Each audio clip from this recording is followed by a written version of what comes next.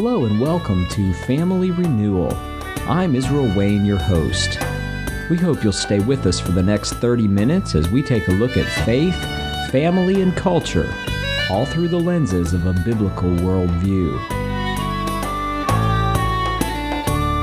This program is a production of the Ultimate Homeschool Radio Network. Hi, welcome to another edition of the Family Renewal Podcast. I'm Israel Wayne, and this week I am excited to have a guest that I've been looking forward to having on the podcast for quite some time. Kate Hannon is an author and has developed a series of resources for teaching math from a biblical worldview. I have known Kate for quite some time. I don't know how long, maybe a decade, something like that. She is a homeschooled graduate, and she started developing curriculum and resources a while back, but she's continued to put out new resources. And I'm probably a little bit behind the curve here as far as knowing about the latest material that she's working on. So I'm looking forward to kind of learning along with you what she has in the works. And some of you would know her by her maiden name that she published under, Loop, and she is now married. And so, Kate, great to have you with us. Thank you for joining us here on the podcast. Well, it's great to be here. Thank you for having me. It's a real honor. I think I go back like even around 2004, 2005. I remember, I read your book called Homeschooling from a Biblical Worldview, and you were one of the first people I heard talking about how the biblical worldview really did apply in different things. Well, 15 years ago. Okay, so I knew it had been a while. Yes, and so I think the issue, well, we'll get into that, but the issue of math is one that a lot of people believe there's a religious neutrality in mathematics. We'll talk about that in a little bit. But I want to ask you, what inspired you to start writing materials to help people teach their students math, and particularly math from a biblical worldview? Because from what I understand of your story, math wasn't necessarily a strong point. You know, there are people who are just dominantly math students and they love it, and they just, are bent that way by nature, if you will. If I understand correctly, that wasn't necessarily you. Is that correct? That's correct. I came from a family where people around me were that way. And my mom was great at math. My dad was a CPA. My brother became an engineer. But I was more your artsy, history, English kind of person, and I was not going to touch math when I graduated. But something changed, and I grew up in a Christian homeschooling family, and we were blessed to, have a biblical worldview as we were looking at science and looking at the different topics, except when it came to math. Okay. We kind of had this idea that I think is pretty prevalent, that math was just neutral. I mean, 1 + 1 = 2, and it equals 2 whether you're a Muslim, a Christian, or an atheist, right? Like, it's a fact. And so we had just had this idea that, apart from putting a Bible verse at the top of the page, maybe about how, God divided the Red Sea when you're talking about division, or throwing in a problem related to Bible times, there wasn't any real way to teach math biblically. And so that's how I was brought up. And as a senior in high school, my mom handed me this book called Mathematics Is God Silent that she had picked up. By Dr. James Nichol. By James Nichol, yes. And it was a larger, more technical book, and she had picked it up at a conference a few years prior and had just sat on the shelf, and she hadn't gotten to it. And so she decided that it would be part of my reading for the year so that she could figure out what it said. And I, to be honest, I started it thinking this is going to be a waste of time. He's just going to talk about adding that Bible verse to the top of the page. And, of course, math can't be taught neutrally. Yeah, three crosses, 5 loaves, 2 fish. Yes. That's biblical math, right? Right, that kind of thing, yeah.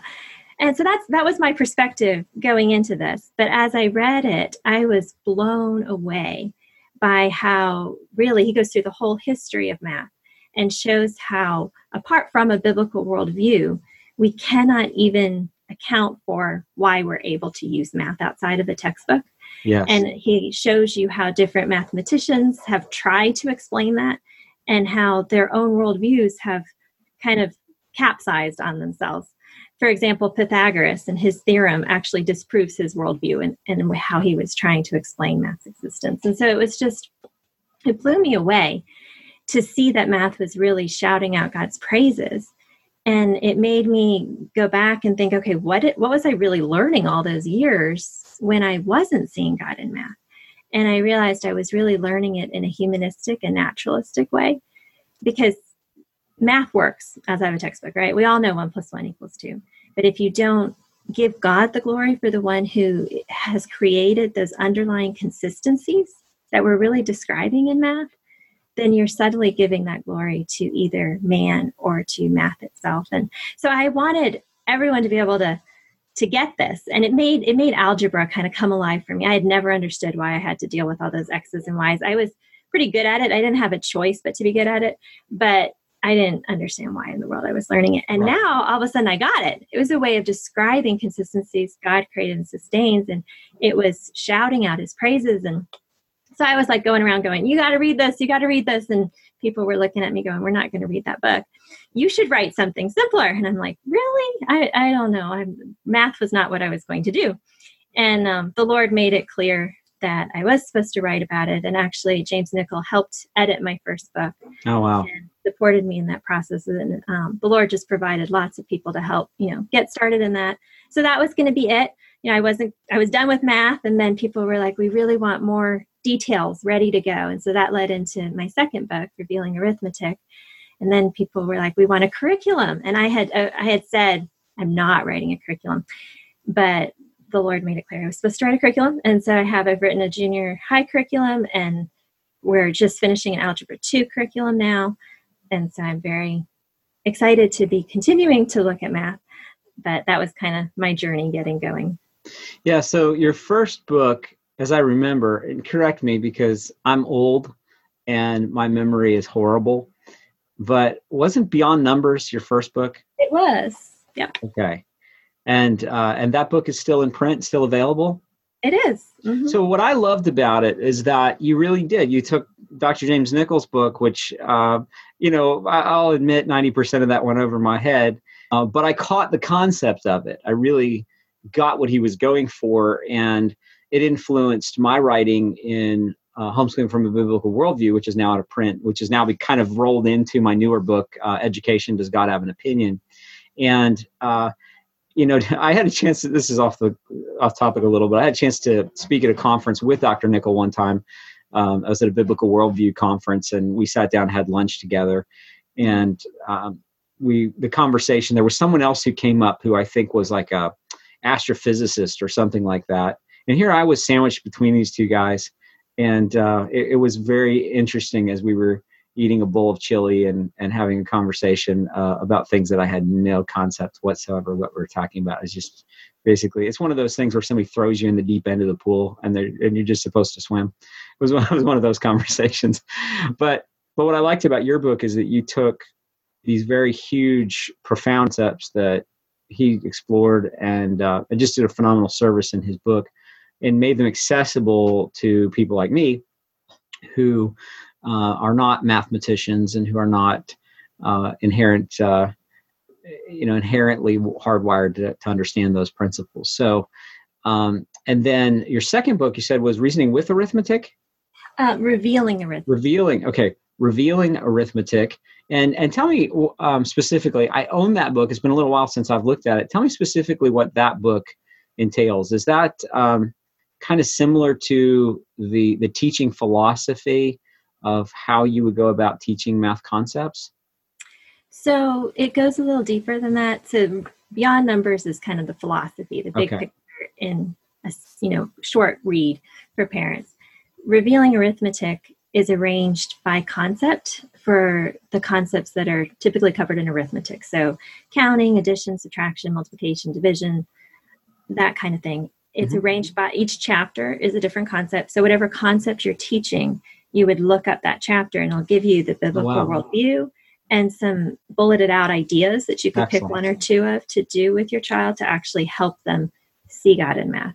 Because what I found out was, people who had read Beyond Numbers were like, we get it, we want that, but we want resources ready to go. We don't want to have to try to figure this all out. And so this was designed to give them those tools. So I think every parent has had a scenario with their child, particularly if they're homeschooling. You're going to run into this for sure, where your student doesn't like to do the work or struggling with a concept, and they look you in the face and ask, why do I need to know this anyway? Mm-hmm. Why do I need to know math? How am I ever going to use this in life? Why is this important? And so I think the answer that frequently heard people give to the why study math question is, well, you need to know math because you need to make sure that somebody's not giving you incorrect change at the grocery store. You need to make sure that your boss is paying you the right amount on your paycheck, that people aren't ripping you off. Beyond that, maybe having a concept of finances so that you can manage and steward your money well. And just the functionality of you need to be able to know math to make good grades, to get a diploma, to get a college degree, to get a job, to be able to make money. But it tends to come back to you need math to be able to make money is kind of the gist of what most people explain. And I've often felt that for a 9-year-old, there's just not a whole lot of payoff for them in that. I mean, they don't have a concept at 9 years old of how valuable that would be. And unless, in some hedonistic way, they do understand like, wow, if I had unlimited dollars, like unlimited candy or something like that. But from a biblical worldview, what's the big picture on the why behind studying math? What is the purpose from, say, God's perspective or from a biblical perspective? Why should students study math? In what way is it helpful or useful? Why does God want us to study math? I appreciate that question. So I think there's multiple facets to the answer. When you look at why study math, it kind of connects to why is it that math works. When you take math and you realize that it's a way of describing consistencies that are around us, like 1 + 1 is going to equal 2.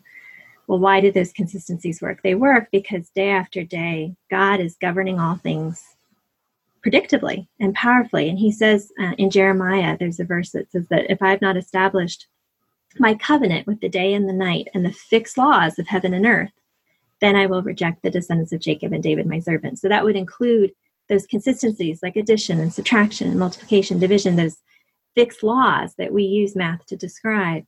God was saying, look, you can see I'm a covenant-keeping God from what I've made. I'll be just as faithful to my covenant with you. And so it's ultimately, as we study math, it's an opportunity to behold God's glory and to realize that he is a covenant-keeping God, that he's infinite. We can look at infinite numbers and they blow our minds. Mm-hmm. And yet you can look up at the stars and there's an apparently infinite number of them, yet God calls them all by name. He is even bigger than that. Gives us a glimpse of his greatness, of his sovereignty. You could be in the darkest pit of your life and 1 of something plus 1 of something is still going to equal 2, right? Because God is still sovereign and your circumstances have not changed him.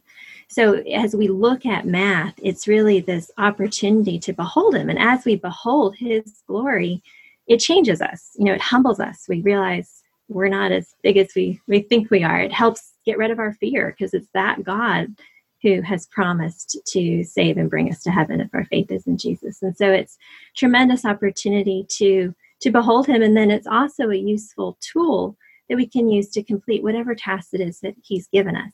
Back in the Garden of Eden, God gave man work to do even before the fall, right?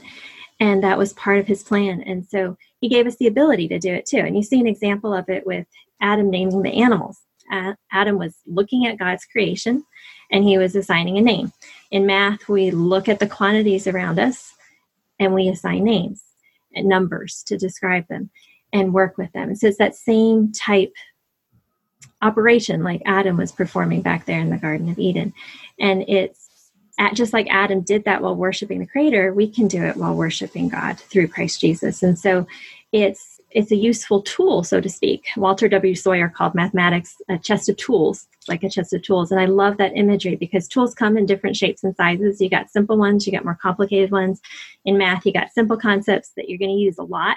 You got more complicated concepts that you're not going to use on a daily basis unless you go into certain industries. And yet they're still really powerful tools to help us with tasks.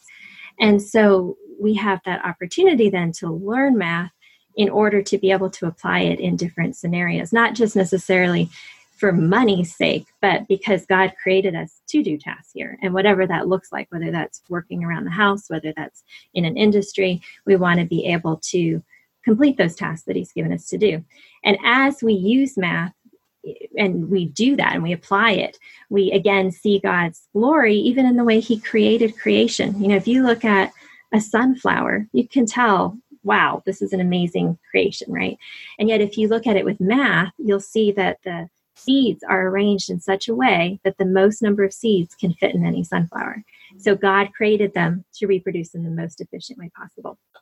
And it's math that helps us see that. And that's true whether we're looking at, plants or whether we're looking at other parts of creation. As we use math, we're again going to see the Creator's wisdom. So one of the things I try to do in my programs is really for every concept that they're learning, give them a glimpse of how it applies in different industries and different fields, and how we can use it to look at things like the sunflower and behold God's glory, so that they're not just being told, hey, God's in math, now learn it.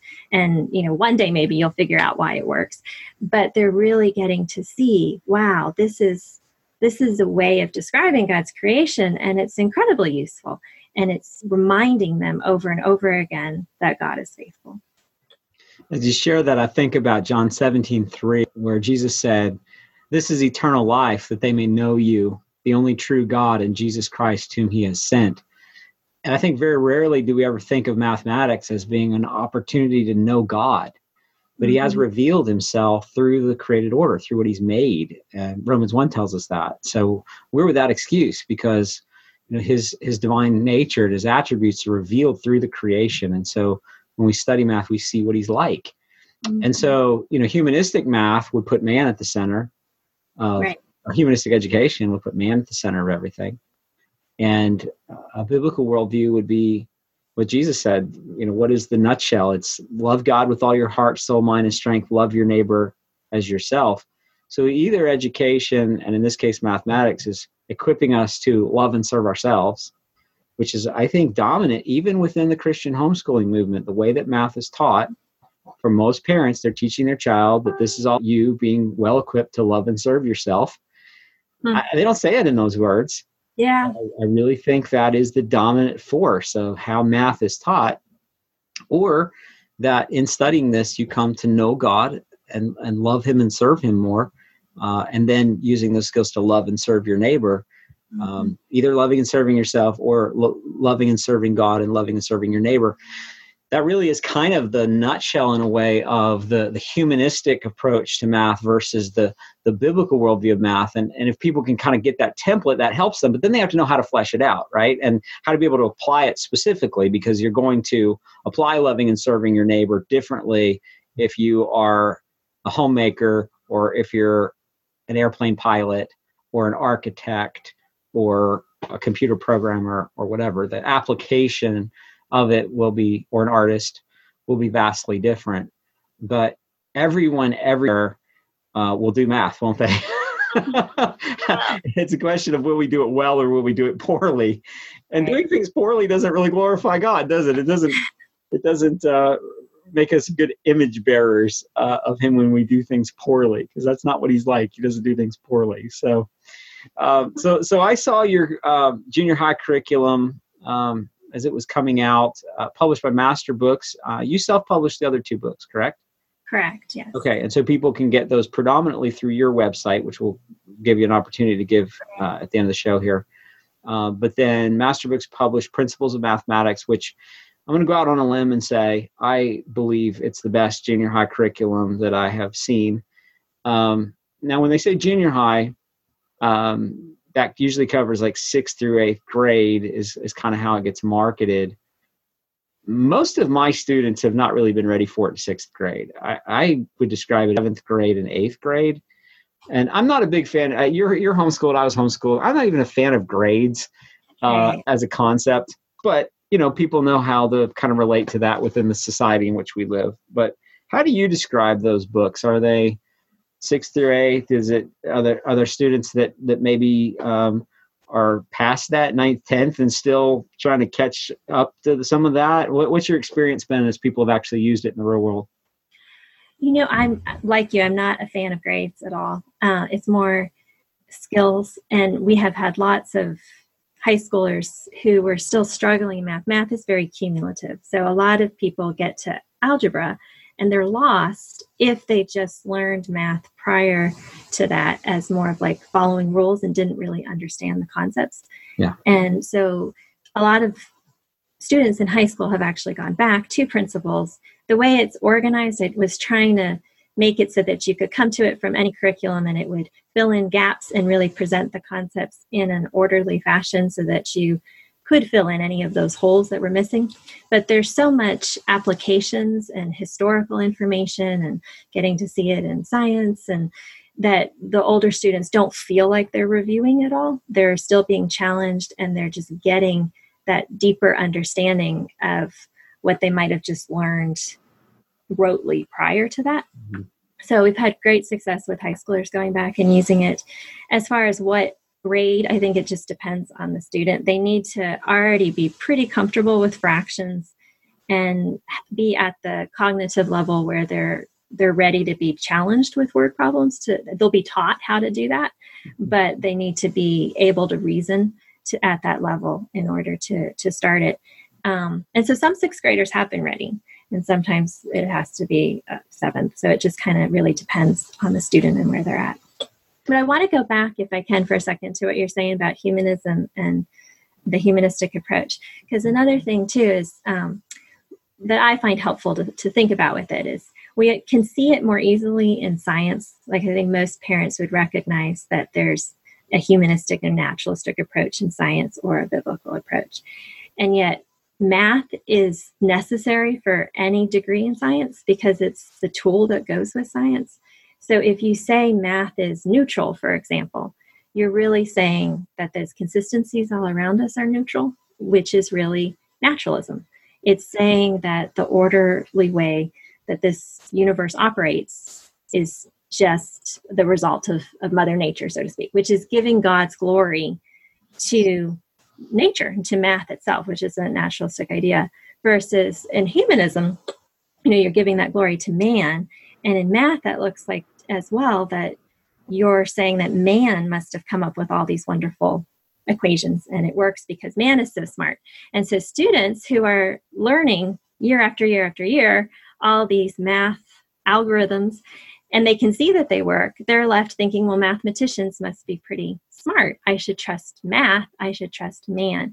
And that can be very subtle. For me, like I said, I grew up in a Christian homeschooling family, but when I became a teenager time frame and I was trying to make my faith my own, math was a hurdle for me because I had learned it in that humanistic way. So I thought, well, I need proof that God exists. I need to be able to reason it from my own understanding, as opposed to, had I been taught a biblical worldview, I would have seen that apart from God being true, there's no explanation for why I can even trust math. So you don't think randomness and chaos in evolution could have created mathematics? No, I don't. And actually, like I said earlier in that book, Mathematics is God's Island, he shows you how you really can't form an explanation for math apart from that biblical worldview. But if that biblical worldview is not being taught, students are subtly getting the other idea because they're seeing it works and they're being taught it from these math books. And so they're thinking, I can trust my math book, I can trust mathematicians. And then they're being taught, that those same scientists are saying the earth is millions of years old, and they're left confused. So it's just a very important, really important thing to change and to begin to teach it so that God's getting that glory instead of man. And I really liked what you added to that, and the idea of, then you're trying to learn to do it so that you can serve the Lord, not just serve yourself. Let me throw a trick question at you. Oh, no. There's a trick question. I've seen this in math books where people say the Egyptians created math, or the Sumerians created math, or the Greeks created modern math, or even the Muslims created algebra. Who among all of these humanistic people groups should we credit with the creation of math? Well, I think that the question is due to, and the fact that people attribute this stuff to people, you have to separate the notations and the way we describe things Right. from the underlying consistency. Right. So, yes, the Babylonians might have popularized the idea of zero, but nothing existed before the Babylonians came along, right? They just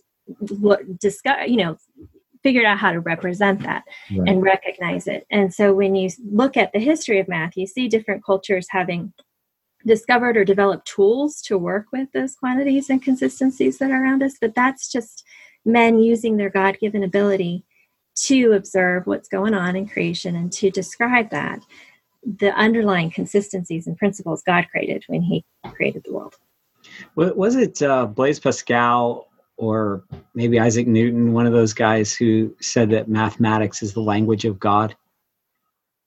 I'm not asking you to remember. Somebody said that. I'm not sure off the top. Yeah, it's one of those guys, but I like the thought that mathematics is really a communication that reflects who God is in his mind. And so math is here, at creation, and it's always been existent. Just like music, we didn't create music. Music was here, and math is embedded into music. We just discovered it, and we learned how to systematize it and formalize it and describe it and explain it and harness it and make it useful and tame it and subdue it.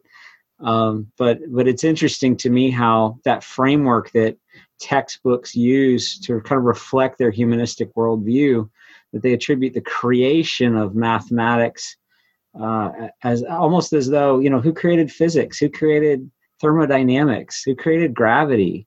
Right. We didn't create these things. They were part of the physical universe, and we discovered it. And so I think people, the great thing about studying history, right, is that we see how God kind of allowed different cultures over time to see more than previous cultures.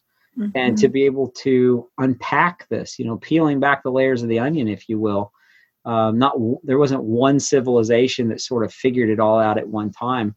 And so it's kind of fun to see how God has allowed civilizations over time to see more of what was in the creation. But it's interesting to me how people in these textbooks try to convince students that like mathematics wasn't even a thing before people got here. But you read in Genesis, and all of a sudden there's like numbers everywhere. I mean, from the very beginning, the very inception of mankind. And I think what your books do so well is that they help the student to begin to think in terms of concepts rather than abstract data bits. And so I've seen a lot of curriculum for math that is really developed to, in my view, teach abstract math concepts that students don't know how to relate to the real world. They don't know what this problem in front of them even would look like in a real life scenario, how it would ever be used in real life. It's totally non-relational. That'd be a good way for me to put it. Totally non-relational. It does not relate to life. It doesn't to them. It doesn't relate to anything. It's just a formula on a page that seems random, and it seems disjointed, and it seems meaningless. And I think all of us, we're not really created to do meaningless work. We want the work that we do to be meaningful in some way. So the why do I need to do this is so relevant. And what I like about what you do is that you show application to the real world so that you know not only how to do a problem, but why to do it. And you also seem like you're trying to help the student to develop a way of thinking and problem solving, the critical thinking side of things, far more than getting them to memorize answers. And I love that personally, because I feel like part of why I didn't do as well in math as a student as I could have was that it was this rote memorization of facts. It was repetition, but without any real core standing of what it was that I was doing, why that formula produces that result. I'd say I don't know why it works. It just works. If I do follow these steps, then I get this predictable outcome, but I have no idea what's even happening. I couldn't have described a real life scenario to you of what those formulas were even doing. And so I feel like I sometimes describe your principles of mathematics curriculum as being a good pre-algebra course. I don't know if you've marketed it that way, but that's how I think of it. Is that fair? Yeah. It was designed to be pre-algebra, although, like I said, older students can also go back and kind of fill in holes with it. But I love what you're saying with the need to really understand, because otherwise you're essentially learning a subject, but you have no idea how to apply it outside of a textbook. Right. And so you're not really learning how to use it to serve the Lord one day. And you're missing the whole picture. It's kind of like if you were to try to teach your child how to cook by giving them a textbook and having them study things for years without ever letting them into the kitchen, they're going to think they hate cooking, right? Because they've never really cooked. And so one of the things I tried really hard in the curriculum to do was to let them cook, so to speak, to let them see how what they were doing applied and to train them how to think that through. And history, since we were talking about that a minute ago, is also very helpful in training them that way. There's a lot of history that I pulled into the program because then they're getting to see that what they're studying didn't just appear in a textbook. It was men using their God-given abilities to observe creation, to observe real-life problems, and to think through how to solve them. And so it's helping them learn the mathematical process so that they're really equipped then to use math as opposed to just manipulate a piece of numbers on a piece of paper. I should throw in here, because I don't get it directly, but my own children use your math curriculum. And I've had several that have gone through it so far, and they all like it. Now, they don't all find it equally easy. There have been some who have struggled with it, not because it's a difficult program, but just because there's concepts that they don't know, right? And so when you're introduced to a new concept, it's hard to learn. But they have all felt that the curriculum was meaningful and that they were learning the why behind it. And so it gave them the motivation to continue to press through, even when they hit things that they had a hard time unpacking and really understanding because it was new to them. They could see the purpose and the application for it. And so it's been wonderful for us as parents to see each of our students that have used the curriculum really enjoying it and liking the process, even when it's difficult for them. One question. Oh, go ahead. Comment. Well, I was just going to add to that, like students learn things at different paces. So one thing I will often encourage parents to do is if a student is struggling through a new concept, it's okay to slow down and, there's free online worksheets all over the place on the internet. You can print out additional practice for them on those concepts and go slower, because people do learn at their own pace. And so that's one thing that, can help as they're working their way through. If they need a little bit of extra time, it's okay to take it. Yes. And Kate didn't say this, but what she's saying is, and you should homeschool. Because homeschooling allows you to be able to go at your own pace, as opposed to the classroom is moving on with you or without you. And so there's a beauty in being able to have a system that allows you to slow down and then advance at the student's speed as well.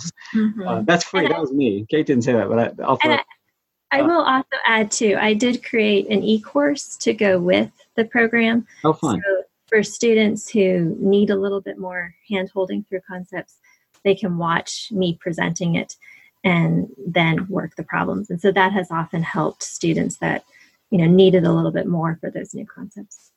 Fabulous. One question that a mother asked me one time related to your curriculum was, she asked, how would you describe this? Would you describe this as spiral or mastery in its approach to teaching math concepts? And I didn't really want to answer the question directly because I felt that I would probably misrepresent you as an author. And so I thought I would ask you, and maybe you could explain for our viewers and listeners, what is the difference between a mastery approach and a spiral approach to teaching math? And how do you feel that your curriculum would be best described? Because I had kind of my own thoughts on it, but I wanted to see what you would say or how you would answer that. Or do you feel that it maybe doesn't fit squarely in either one?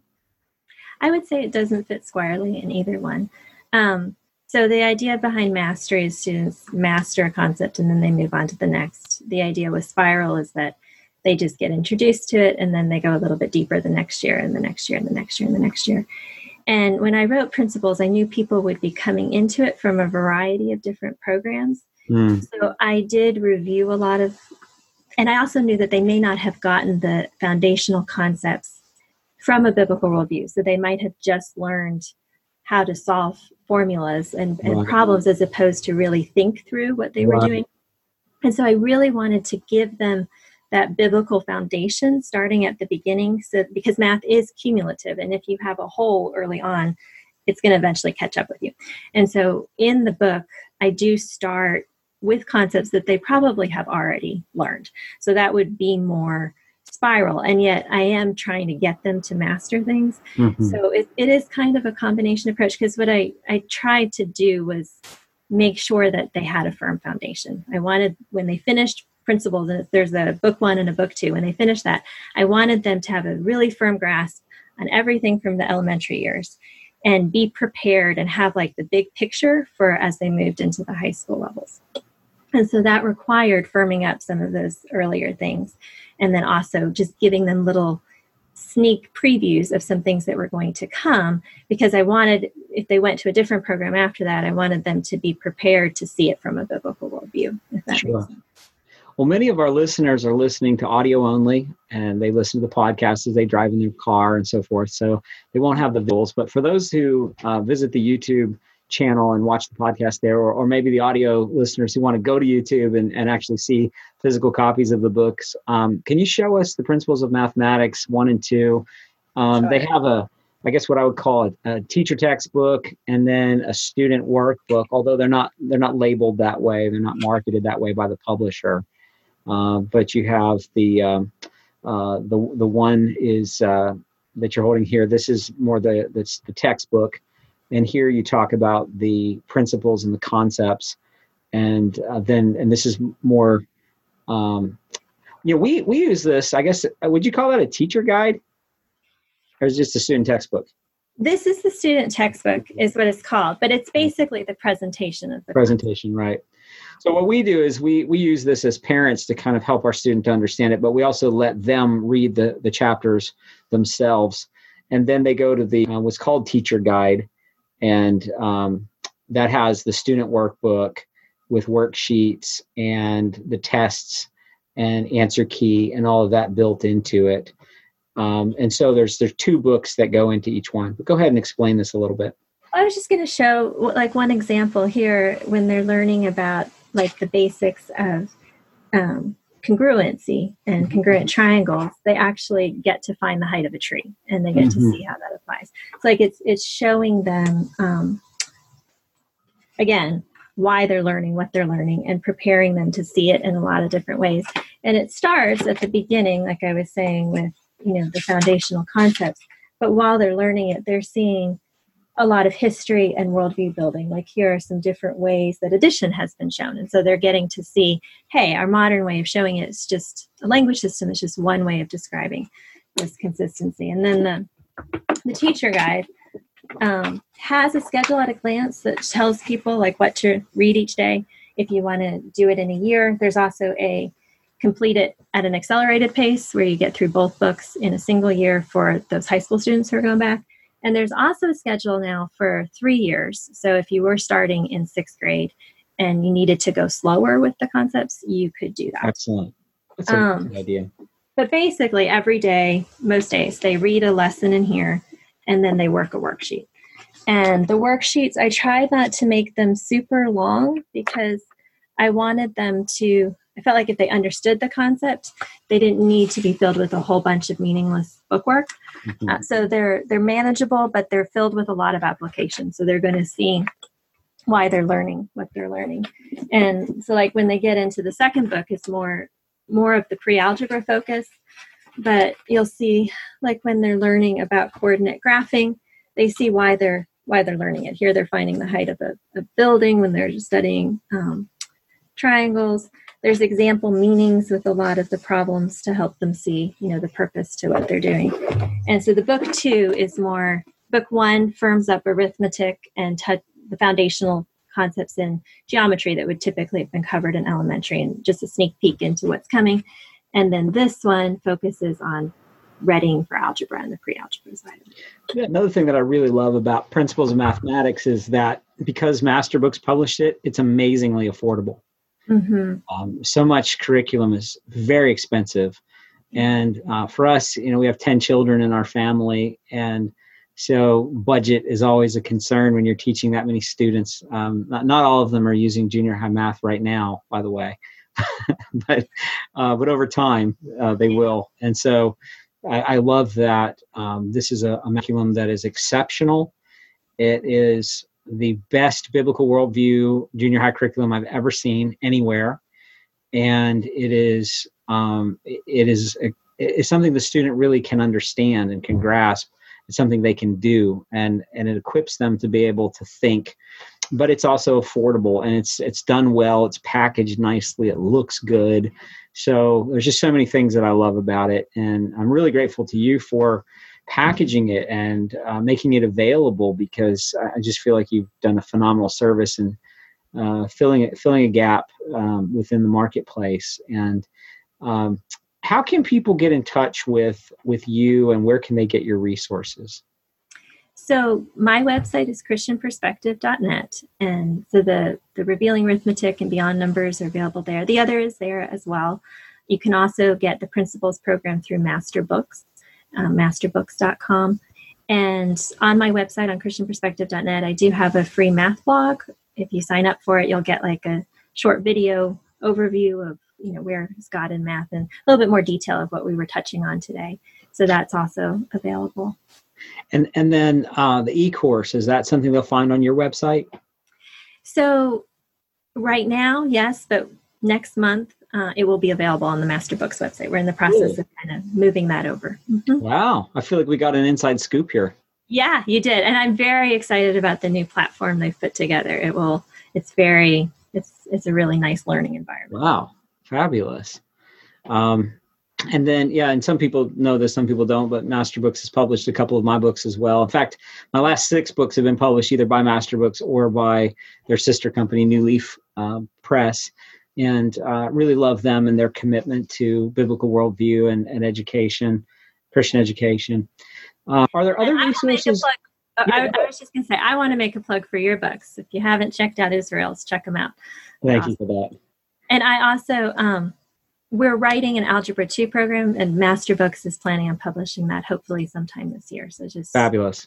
Higher levels know that that's coming. Because people go from there into Jacob's algebra and geometry. So they have Algebra 1 and they have geometry with Jacob's. And our students have been able to transition very well into Jacob's algebra, have done well with that because of the foundation that you've laid within your curriculum. So it does make a very nice transition, but they haven't had an Algebra 2. So that's exciting that that will be available. And are we looking at a 2021 release on that? I don't know. It was supposed to be 2020, but things have, the COVID situation is kind of delayed. The pandemic came up, didn't it? I don't know what to expect, but hopefully 2020. I mean, that was the original plan. I just don't know kind of 2020.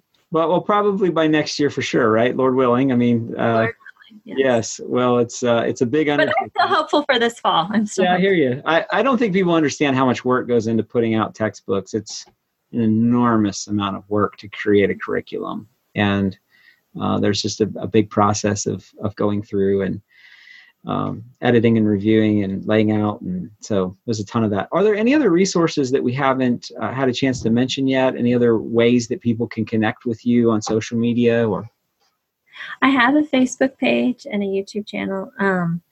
They're all linked off of my website. It's probably the easiest way to just... Would that be Christian Perspectives? Would they look up Christian Perspectives? Christian Perspective. Okay, Christian Perspective.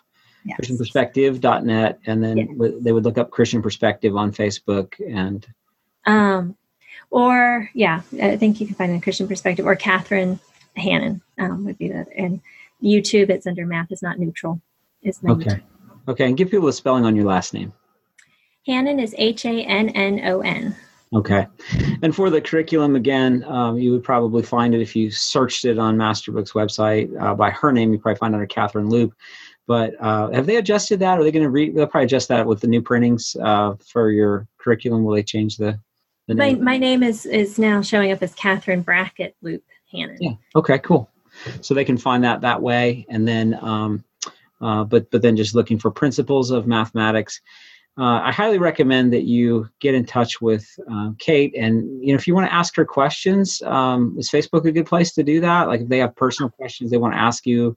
Also, I guess we can throw this in there. Moms of Master Books is a Facebook group that Master Books has developed for people that use their curriculum. And so there's almost like a tech support community where if you ask a question about the curriculum, you can get perspectives from moms who actually use it and parents that use it. And so they do that. But you're also part of that group as well. So if somebody tags you in a conversation or asks a question on that group, then you could jump in and answer the question there as well. So it's really helpful. The admins are really good at tagging when a question relates to principles. And they're really good at answering most questions so that they don't have to bother you with every single question. But sometimes there are just questions that people have that it's really helpful to hear from the author herself as far as how did you intend for this concept to be understood or taught. And so appreciate what you do. I know also in closing here that you are available to speak at conferences. We've spoken at homeschool conferences over the years together, and you speak on teaching math, but you speak on other topics as well. What are some of the other topics that people could have you come and speak on at their event? I speak on seeing Christ in every subject, teaching it, not just in math, but in every subject. And I share about my homeschool experience, do a homeschooling God is God sufficient talk where I'm just kind of reflecting back to from a homeschool grad perspective of how I watched God work through my mom's weaknesses as well as her strengths, and just how God really makes a wonderful teacher. And I've done talks on socialization before. But the vast majority of my talks tend to focus on math. I think you bring a great perspective because you are someone who was homeschooled as a student. And so you have that experience. There are people who know how to teach an academic subject because they learned in a classroom setting and they taught in a public school, something like that. And there's value to that because they know a skill and there is application.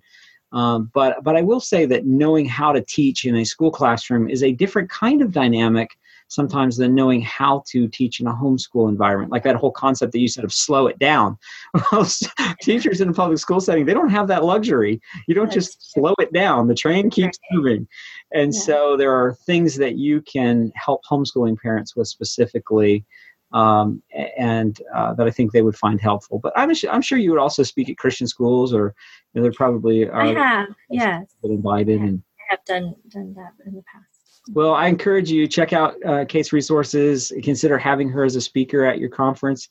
Any other words of encouragement, anything else you want to share? And then maybe just a parting word of encouragement for the parent who has the student that struggles with math and finds it difficult. Some just a quick message of hope as we close out the podcast. Okay. Well, I think I'll go with my theme verse for my ministry has been Psalm 105:4, which is look to the Lord in his strength, seek his face always. And that within math and every subject, we have an opportunity to seek God. Mm-hmm. And so I just encourage parents to not miss that and to put him first and know that God understands it. He created this world. He understands how it works. And he understands what's going on with your child. And so if something isn't working, take it to him. And God can, if math is not your strength, it's okay. English was not my mom's strength. And I kind of smile because I'm a writer now. God took her weakness and made it into my strength. And I watched him teach me through that weakness. Like I remember one English lesson where I had a problem wrong and she couldn't figure out why. And I couldn't figure out why. And we were frustrated, and she just bowed her head and she said, "Dear God, please teach Katie what she needs to know. I don't get it. Help." And we opened our eyes and I understood. She was still clueless. I think she probably is to this day, but God taught me what I needed to know. And it didn't always happen instantly like that. Sometimes it would take more of research or other people coming in and helping. But one way or another, if I needed to know it, God taught it to me. But I learned so much more that day by watching her bow her head and say, I don't know, God help us, than I ever would have had she been an English whiz, because in real life, we don't know, but we need to know the one who knows. And so I would just encourage parents out there to not be afraid. If math isn't your strength, I know it can be an overwhelming subject, but just know that God can work through that too. And it is an opportunity for you to get to behold God's glory together with your child and for them to watch you depending on him. So. Well, thank you very much. Again, ChristianPerspective.net.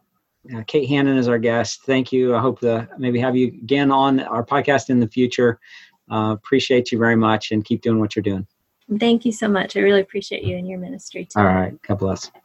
Thank you for listening to this audio presentation. For more information on Family Renewal, the writing and speaking ministry of Brooke and Israel Wayne, please visit familyrenewal.org.